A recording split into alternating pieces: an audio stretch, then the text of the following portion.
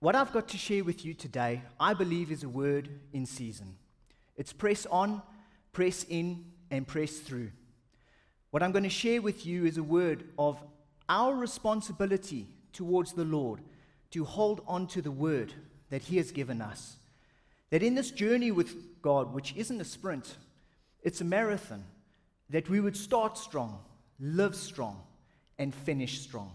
That throughout the course of our lives, there would be a consistency of holding on to Him and His ways. Now, for any journey that we partake in or commence with, we need direction. And for most explorers in the wilderness, they would need a compass. And surely this life that we live is a journey needing direction. And one of the greatest tools the Lord has given us is His Word. And then, of course, His precious Holy Spirit in conjunction with His Word. But there's so many scriptures about the Word of God and how incredibly powerful it is on our behalf. And I'd just like to read a few scriptures to you. You're welcome to just listen, where I just affirm out of the scriptures itself the power of the Word that He has given to us. The first is Matthew 24, verse 35, where Jesus said, "Heaven and earth will pass away, but my words will by no means pass away." Isaiah 55, verse 11 says, "So shall my word be that goes forth from my mouth. It shall not return to me void, but it shall accomplish what I please, and it shall prosper in the thing for which I send it." Psalm 119, verse 89 says, "Forever, O Lord, your word is settled in heaven." And 1 Corinthians 1, verse 20 says, "For all the promises of God are in Him, yes, and in Him, amen, to the glory of God through us." So God has given us His word, but we too have a responsibility to hold on to that word. There is a point where faith must become works. And where faith becomes works is where we choose to hold on to the promises of God. Because His promises are unfailing, they're unbreakable. But unfortunately, there can be a situation where we do not enter into the promises because we haven't held on to those promises as they were given. And the truth of this can be found in Galatians 6, verse 9, which says, "And let us not grow weary while doing good, for in due season we will reap the reward if we do not give up." And that poses a very difficult question to us, that at times we don't enter into the promises of God, or not when we should, because unfortunately we have withdrawn from our determination to hold on to the word that He has given us. And I'd like to give you a couple of scriptural examples out of the Old Testament where this took place. The first concerns the half-tribe of Manasseh.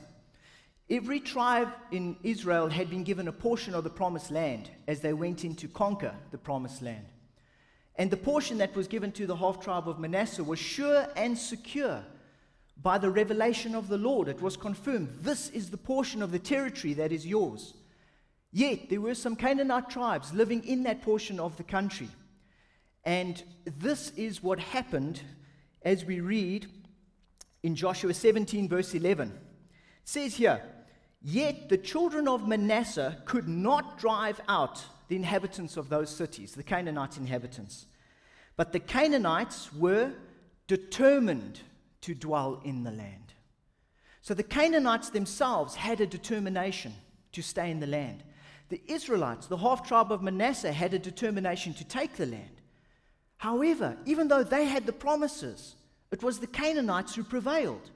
Their determination in themselves was greater than God's own people to hold on to His word.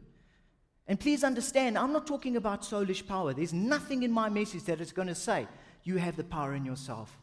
We are who we are by the grace of God. It is through Him that we are strong. But we have a personal responsibility to hold on to His word. That is the portion of our responsibility that we bring to the table. That is what we are expected to do before Him. Now, initially, these Canaanites weren't a military threat to the Israelites.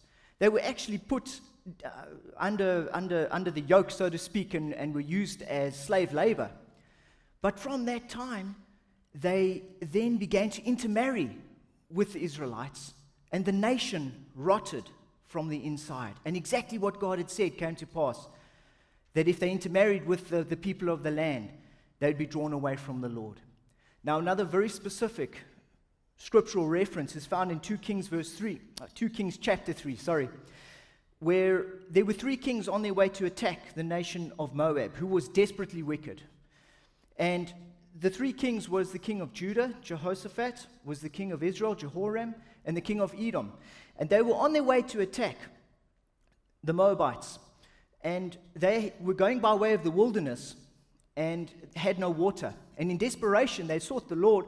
And the Lord not only provided water for them, but he prophesied this through the prophet Elisha. So we're talking about a genuine, bona fide prophet of the Lord. It says here in verse 18 of 2 Kings 3, "And this is a simple matter in the sight of the Lord. He will also deliver the Moabites into your hands." Wonderful. There's the fullness of the promise. You've got a sure, secure word from the Lord. Now let's see how the battle proceeded. Picking it up from verse 26 to 27. "And when the king of Moab saw that the battle was too fierce for him, he took with him 700 men who drew swords to break through to the king of Edom, but they could not. Then he took his eldest son, who would have reigned in his place, and offered him as a burnt offering upon the wall. And there was great indignation against Israel. So Israel departed from him and returned to their own land." That is an incredible scripture. It says that the king of Moab was so desperate that he took this desperate measure and offered his only son, a disgusting practice, but that there was this determination by Israel's enemies coming against them from that point, and Israel didn't get the fullness of the battle, even though they had the promise of the Lord. They had his word. And so we see here that there is a personal responsibility that we've got to hold on to his word and to carry on holding on to his word. That is what it means to press on with determination. Now, this battle is fought in our souls. Human beings are body, soul, and spirit. And our souls also can have 3 parts given to it, if I'm to simplify it, which is our mind, our thoughts, our will, which is our choices, and our emotions, our feelings. All are good. All are God-given. All are God-created. However, there is an expectation from the Lord upon us that our emotions would not be the rudder or the compass of our life, and that what we think wouldn't be the final word over what we do, but what we choose in line with his word with the assistance of the Holy Spirit. That is meant to be the direction by which we live our life. And so I also want to give you, in my opinion, one of the greatest heroines of the faith, Sarah. An example, a practical example out of her life from the scriptures. You're welcome to turn so long to Genesis 18, and we're going to be reading from verses 10 to 14. As you take a moment to turn there, what I'm going to be sharing with you was a profound revelation to me. Even as I was waiting on the Lord, I'd never seen this contrast in the word before concerning Sarah's life. But let's pick it up now together, starting from verse 10. The Lord had come to visit Abraham en route to judging Sodom and Gomorrah. He had stopped by Abraham's house. This was where Abraham interceded, asking the Lord that he wouldn't judge Sodom if he could find 50 righteous men. And eventually he had interceded to the point where if 10 righteous men were found, the Lord would spare the city. But from verse 10, "I will certainly," this is the Lord speaking, "I will certainly return to you according to the time of life. And behold, Sarah your wife shall have a son." Sarah was listening in the tent door, which was behind him. Now Abraham and Sarah were old, well advanced in age, and Sarah had passed the age of childbearing. Therefore Sarah laughed within herself, saying, "After have I grown old, shall I have pleasure, my Lord being old also?" And the Lord said to Abraham, "Why did Sarah laugh, saying, 'Surely I shall bear a child, since I am old'? Is anything too hard for the Lord? At the appointed time I will return to you, according to the time of life, and Sarah shall have a son." So what do we see in Sarah in this moment? She hears the word of the Lord. She's got years worth of disappointment behind her. She's in the region of 75 years old at this point. 20 years past hot flushes and whatever else, we're talking about a desperate situation. It's a complete contrast to her circumstances. Sarah was a real person living a real life. We've got the benefit of 20/20 vision in the Word. We know how the story ends. She, in that moment, didn't. All she had to assess this word of the Lord that came to her was her previous experience, her life experience to that point. And what rose up within her was thoughts and emotions. Emotions of, yeah, right, like really, at my age? Thoughts of, I don't know how this is possible. That was her initial reaction, and that, ladies and gentlemen, is where we're at. We can't help the initial thoughts and emotions that come up within us. But from that point, we have got our will and our choice, and that is where we invested in the Lord. Now, I want to speak to you a little bit more about Sarah. It sounds pretty dire here at this point in the story, but it only gets better. Hebrews 11 verse 11 says, "By faith Sarah herself also received strength to conceive seed. And she bore a child when she was past the age, because she judged him faithful who promised." She chose to believe that he who promised was faithful. The will part of her soul assessed the emotions of the moment, assessed the thoughts, and said, I choose to count him faithful who promised. Now, she might have still had bad days of emotions and thoughts. This is the human condition. We are going to be continuously worked upon by the Holy Spirit until we pass from this life, which is why I said we press on with determination. We don't draw back from him, but we invest our choice in the right direction. So Sarah counted him faithful who had promised. Imagine being dropped into a desert with a compass and all the provisions you need. And you are told, if you walk north, you will come out of this desert. Just walk north every day. But every day you wake up, the dunes look the same, the heat of the sun is the same, and you walk by that compass. But there's no landmark, physically speaking, that is encouraging you. Now, if you could have a satellite image, you'd see the progress you're making day by day. Imagine you had a smartphone with an app, and you look at it and you say, wow, I really see my progress. But the situation of life I'm telling you about very often doesn't have that smartphone with the app. You've just got the compass of the Word and your faith in the God that you love. Don't let the heat or the sight of the desert discourage you today. Tomorrow you may break through. Have a determination to press on. That is my first point. Now I'd like to share with you about pressing in to know God. Not just to know about Him, but press in to know Him. The scripture I wish to share with you is out of Daniel 11 verse 32, the second portion. Daniel is prophesying about the end times, but a fantastic scripture jumps out at us where it says, "But the people who know their God shall be strong and carry out great exploits." The people who know their God, not know about Him, not have heard about Him, not who have even been saved, but now they're still living their own life, who know their God. Jesus at one time rebuked the Pharisees because they were seeking to find out about God purely from the Scriptures. It says here in John 5, verse 39 to 40, "You search the Scriptures, for in them you think you have eternal life. But these are they which testify of me. But you were not willing to come to me that you may have life." There is such a need for us to hold on to the word of the Lord.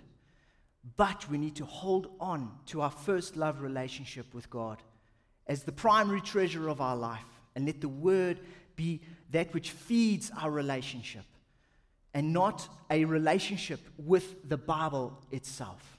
Yes, we have a compass to press on with determination, but He who will never leave us nor forsake us is our traveling companion, and it is great wisdom to get to know Him personally.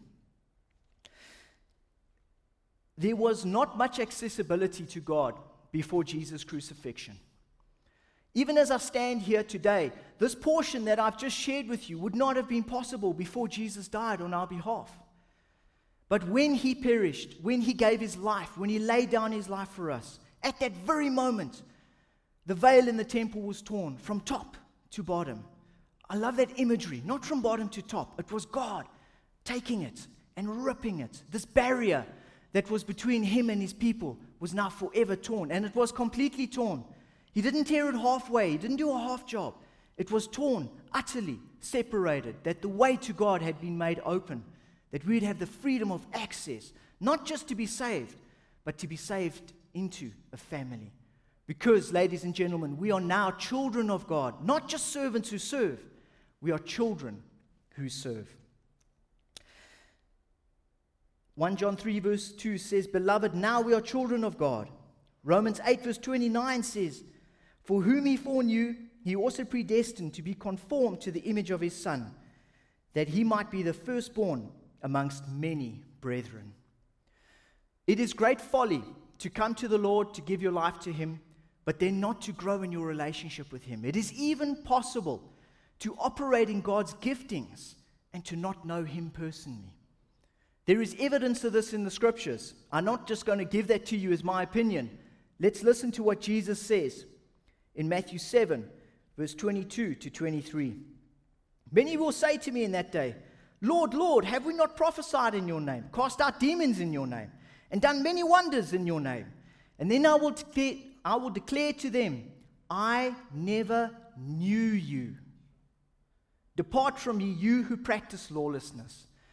Now, there are some in the church world who claim that the gifts were given to the apostles, and at the time of the apostles' passing, that was the end of the gifts. And they use this scripture as one of the evidences to say, you see, anyone who operates in giftings, Jesus says, "Depart from me, you who practice lawlessness." That is not the truth.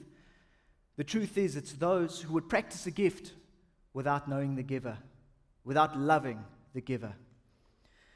This is also found in Revelations 2, verse 1 to 5. Bear with me as I read, and listen carefully, I pray you.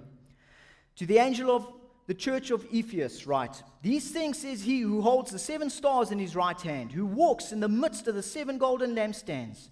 I know your works, your labor, your patience, and that you cannot bear those who are evil. And you have tested those who say they are apostles and are not, and have found them liars.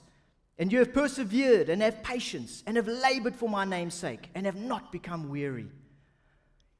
If the Lord was to say that about any church today, I think they'd be like, "Wow, all right, we're doing okay here. Wow, thank you, Lord. Amen."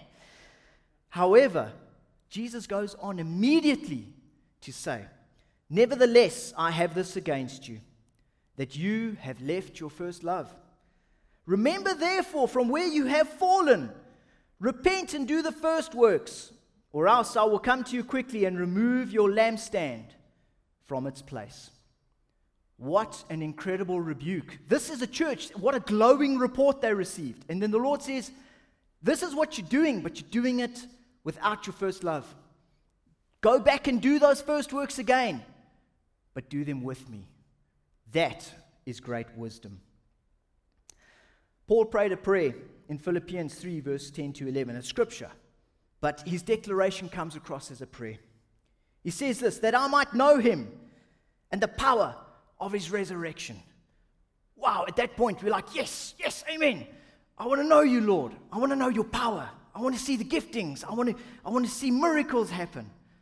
But then he goes on to say this, "And the fellowship of his sufferings, being conformed to his death, if by any means I may attain to the resurrection from the dead." And I believe part of what Paul is saying here is, I want to know you, Lord, but I want to know all of you. I'm not going to tell you what parts of you and this relationship with you I'm going to accept that are acceptable to my flesh. I accept all of you the way you wish to present yourself to me. And there may be times of blessing and overflow, but there may be times of persecution and suffering and trial. But Lord, I want to know all of you. There is a picture given of the Passover lamb in the book of Exodus, where the Lord gives the first Passover to Moses. And we see a beautiful picture. It's harsh, but we see a beautiful picture of the extent of Jesus' sacrifice for us. Reading from verse 10 to 11 out of Exodus chapter 12. You shall let none of it remain, the Passover lamb, until morning. And what remains of it until morning you shall burn with fire.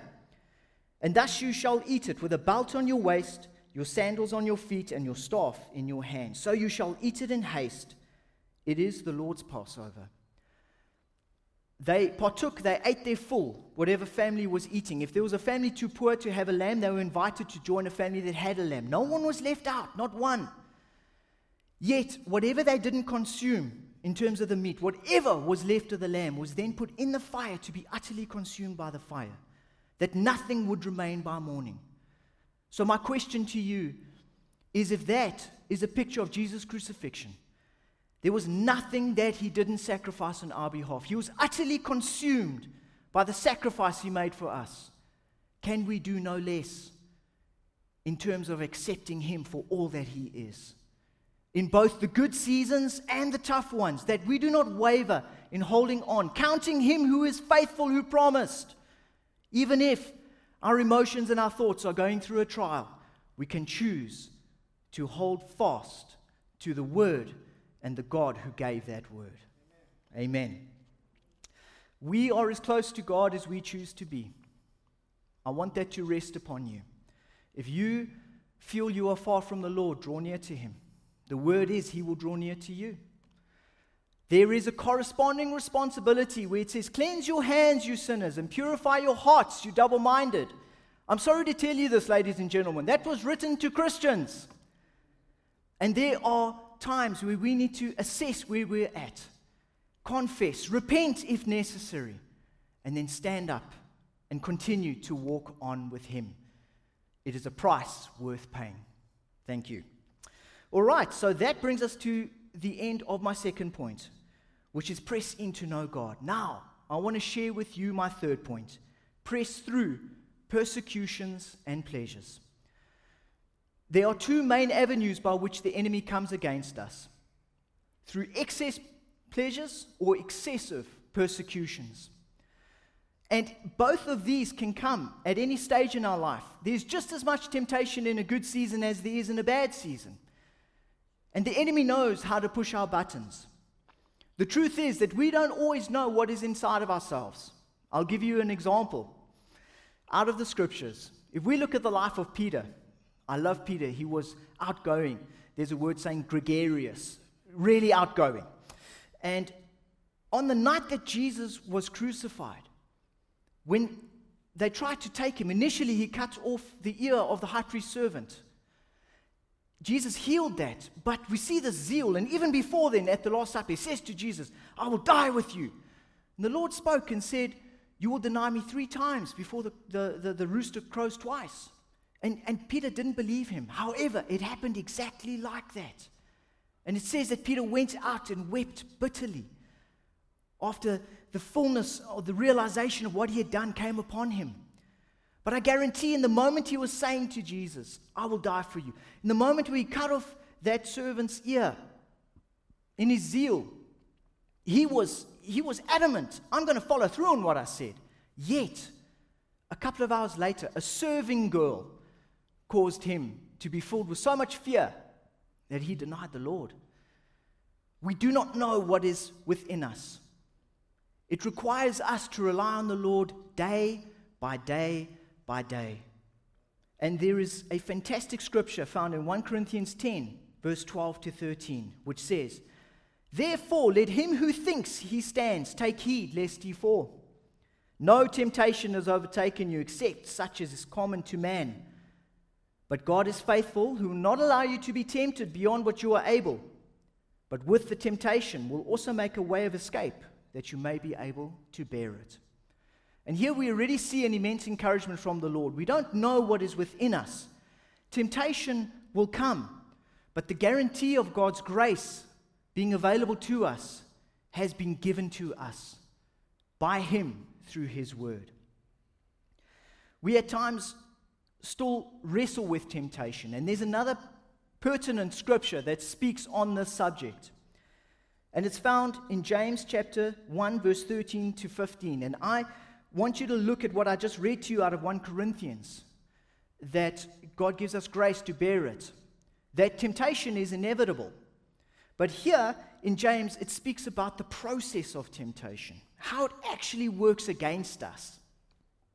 It says here, let no one say when he is tempted, I'm tempted by God. For God cannot be tempted by evil, nor does he himself tempt anyone. Settle that now. If temptation comes, it's not God. He doesn't send temptation, and he doesn't condone temptation. Temptation is not of God. Please settle that once and for all and forever. But each one of us is tempted when he is drawn away by his own desires and enticed. Then, when desire is conceived, it gives birth to sin. And sin, when it is full grown, brings forth death. That sounds like a heavy scripture, but I find it incredibly encouraging, and let me share with you why. When temptation comes, it works upon one's own desires, but that is not sin. We cannot help temptation comes, and to be honest, we, just like Peter, we don't always know what's within us. At times we are tempted, and we are led astray by our own desires. But even then, that is not sin. Sin takes place when desire has conceived. In other words, you feel something come up in your thoughts. You feel something come up in your emotions. You're presented with a choice. This looks good. Take it. Do this. It's going to feel great. It's wrong, but just do it. Then that choice is presented to you, and you make your choice out of your will. And you say, no, I will not follow that temptation in Jesus' name. I pray, Lord, that you would give me the grace to stand and stand strong, because I stand in your strength. But I resist this temptation. I will have nothing to do with it. Don't fear the temptation. Let it be an indicator of what needs to change in your heart. Make it a point of prayer. It's not as if those hidden parts of you were hidden from God anyway. I guarantee what Jesus saw in Peter that night was that he would betray him. Peter didn't see it in that moment. And so, in the midst of the pressure of the situation, Peter gave into it. But it became a point of which he could take it to the Lord. And we took our own temptations to the Lord to say, Lord, I was tempted there. I admit it. And I pray that you would change me in the secret place of my heart. That kind of situation will never happen again. We see this with Gideon. Gideon, when he got the call of God upon his life, one of the first things the Lord said to him was, break down your father's altar to Baal and cut down the Ashtoreth pole and build an altar to me and sacrifice on that altar. And that's exactly what he did. So in the exact place where there was a idolatrous altar, he broke that down and he built an altar to the Lord. And we do the same. When temptation comes, recognize it. Don't give in to it. But then take that to the Lord and say, Lord, change me in that place, that I'd be strong in the future because you have changed me. David got this revelation after his incident with Bathsheba, or as I sometimes refer to her, Bathsheba. She was on the roof, as we know, and he was on the roof. At the times the kings were meant to be at war. He was where he shouldn't have been. He saw her bathing. That was the temptation. Let me tell you where the sin came in. He sent his men to go and fetch her to him. He could have turned around, strapped on his sword, and taken himself off to war. Probably would have done him a heck of a lot of good in that situation as well. But he didn't. But he goes on to write the most incredible psalm, Psalm 51, after this incident with Bathsheba. One of the premier psalms of repentance you will find, or any scripture of repentance you will find in the Word. And I'd like to read to you from Psalm 51, verse 6 to 7. It says, behold, you desire truth in the inward parts, the secret place of your heart. And in the hidden part, you will make me to know wisdom. Purge me with hyssop, and I shall be clean. Wash me, and I shall be whiter than snow. Here we see David saying, Lord, I recognize that there are secret places of my life that I don't even know are there. And they rise up in the moment of temptation. In that secret place, change me. We don't know what the future holds, but He who holds the future knows us. And He is the one who will help us to remain pure and holy before Him. If there is active sin in your life, today is the day where I call you to repent. 1 John 1 verse 9 says, if we say we have no sin, we deceive ourselves, and the truth is not in us. If we confess our sins, He is faithful and just to forgive us of our sins and cleanse us from all unrighteousness. If there's active sin in your life today, go build an altar to the Lord where the former altar now stands, or the soon-to-be former altar now stands. But pray for grace. God gives grace to the humble. Beware lest while you think you stand, you fall. It is only in His strength that we will overcome. And so to conclude, press on with determination. And in fact, I would like to read a scripture to you. This comes out of Hebrews verse 1 to 3 and then 12 to 13. Therefore we also, since we are surrounded by so great a cloud of witnesses, let us lay aside every weight and the sin which so easily ensnares us. Press through your persecutions and pleasures. And let us run with endurance the race that is set before us. Press on with determination. Looking unto Jesus, the author and finisher of our faith, press in to know your God, who for the joy that was set before Him endured the cross. We are His joy, despising the shame, and has sat down at the right hand of the throne of God. Therefore strengthen the hands which hang down and the feeble knees, and make straight paths for your feet, so that what is lame may not be dislocated, but rather be healed. Thank you, everyone. Amen. God bless you. God bless you. God bless you. And may this word rest upon you. May it be planted in your hearts. May it bear fruit both in this life and into eternity. May you not just start strong. May you not just live strong, but may you finish strong. I bless you all in Jesus' name. Amen.